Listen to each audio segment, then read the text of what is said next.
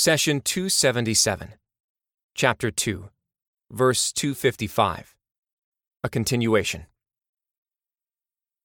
Allah, there is no God but Him, the ever-living, the ever-watchful. Neither drowsiness nor sleep overtakes Him. All that is in the heavens and in the earth belongs to Him. Who is there that can intercede with Him except by His leave? He knows what is before them and what is behind them, but they do not comprehend any of His knowledge except what He wills. His seat encompasses the heavens and the earth. It does not weary Him to preserve them both. He is the Most High, the Tremendous. Chapter 2, verse 255. Allah started the verse with the proclamation of His lordship alone.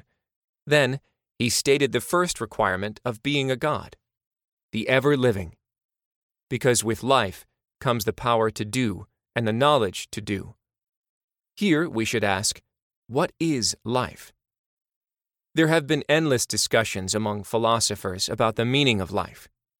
Some said that life is awareness. If you are aware of yourself and your surroundings, then you are alive. Others said that life is movement, and so on. All these definitions are based on our life and our existence. We answer that the broadest and most comprehensive meaning of life is the ability and the fitness to perform your intended task. Take a tree, for example. As long as it is growing and producing fruit, it is alive.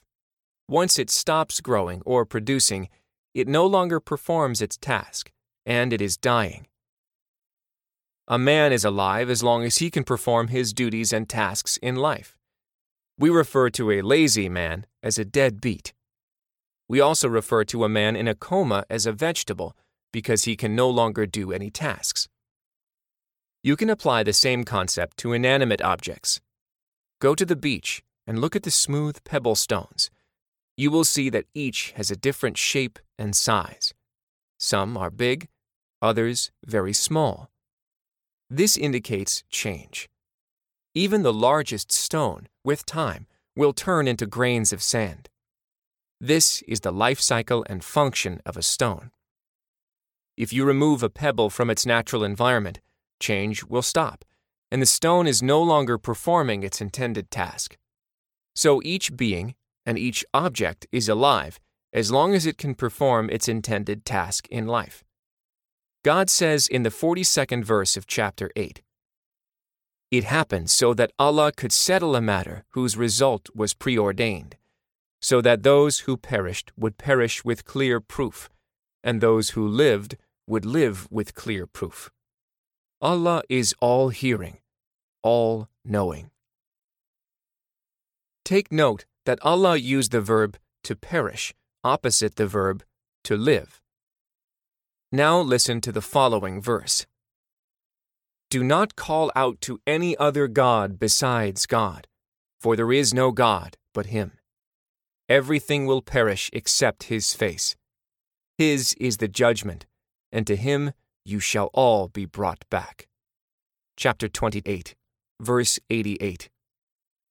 The phrase, "everything will perish," refers to all beings, such as people, angels, and jinn. It also refers to all plants, animals, planets, stars, objects, and matter. Since all these things will perish, it means that each was alive before. Each had a life. It may not be like yours and mine, but it was a life suitable for its purpose.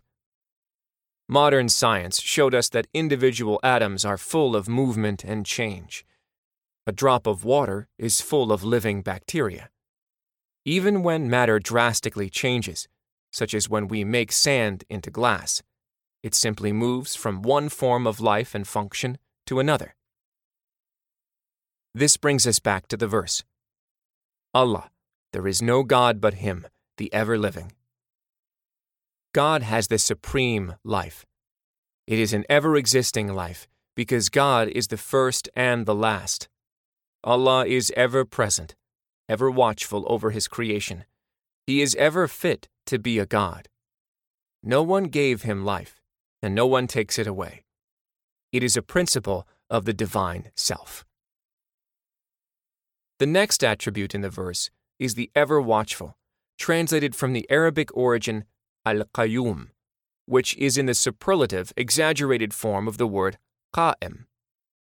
Here we should ask, do God's attributes change?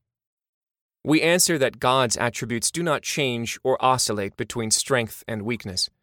Rather, they are attributes of absolute perfection at all time.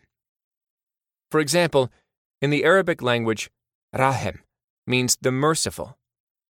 God chose to use the name Al-Rahman, most merciful, in the hyperbole form, indicating the vastness of His mercy. God's mercy does not change. The only change is to whom His vast mercy applies. God is the most merciful in this world because of the large number of those whom He includes under His mercy. God's mercy envelops all, the believer, the disobedient, and the disbeliever. He provides everyone with the essentials of life and pardons many, regardless of their faith or disbelief.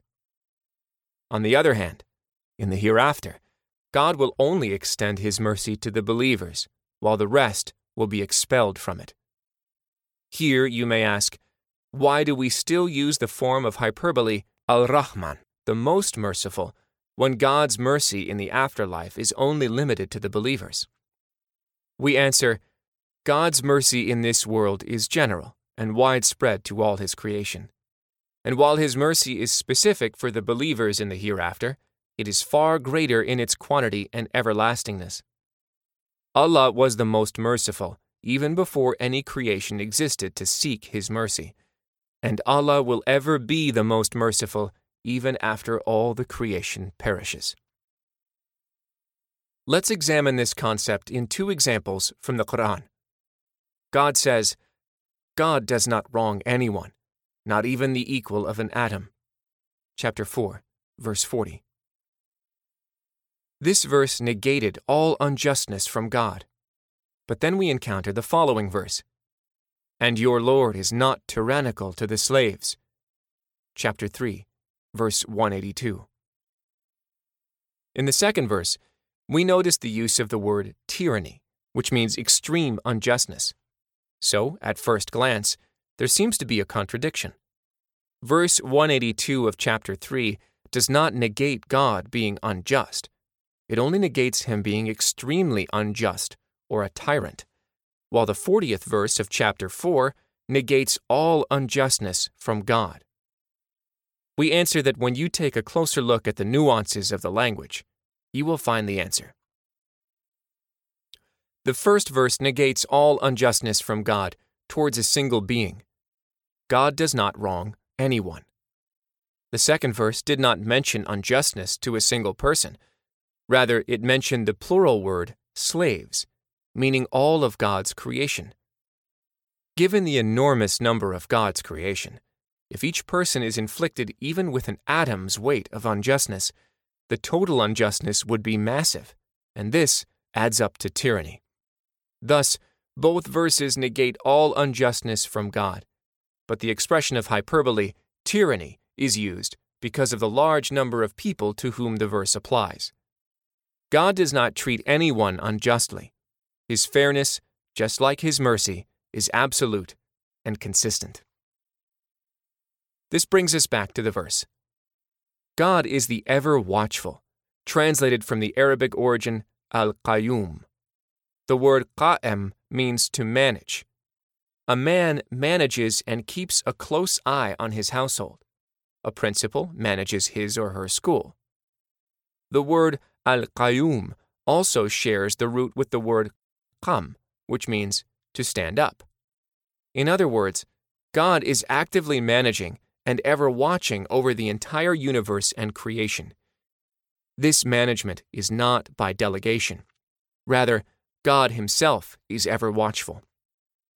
He says, He has the keys to the unseen. No one knows them but Him. He knows all that is in the land and sea.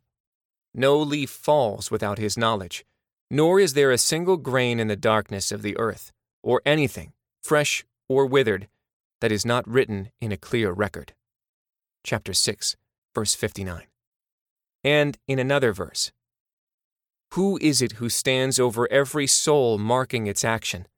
Yet they ascribe partners to God. Say, name them, or can you tell him about anything on earth he does not know? Or is this just a display of words? Rather, the plotting the disbelievers devise is made alluring to them, and they are barred from the right path. No one can guide those God leaves to stray. Chapter 13, verse 33. Did any of the idols or false gods people assign for themselves ever create anything? Are they able to manage or watch over even the smallest of operations? Allah is the creator, the manager, and the ever watchful over the entire universe, over every human being and every subatomic particle. Those who seek any gods other than God have truly gone astray. Allah is Al-Qayyumâ, who needs no help. Allah is ever Qayyumâ even before any creation was there to watch over, and will always be Qayyumâ even after all creation has perished. It is a principle of the divine self. The Prophet, peace be upon him, said, "Convey my teachings to the people, even if it is only a single verse." Please take a moment to subscribe and to share with your family and friends. Visit us at www.qurangarden.com.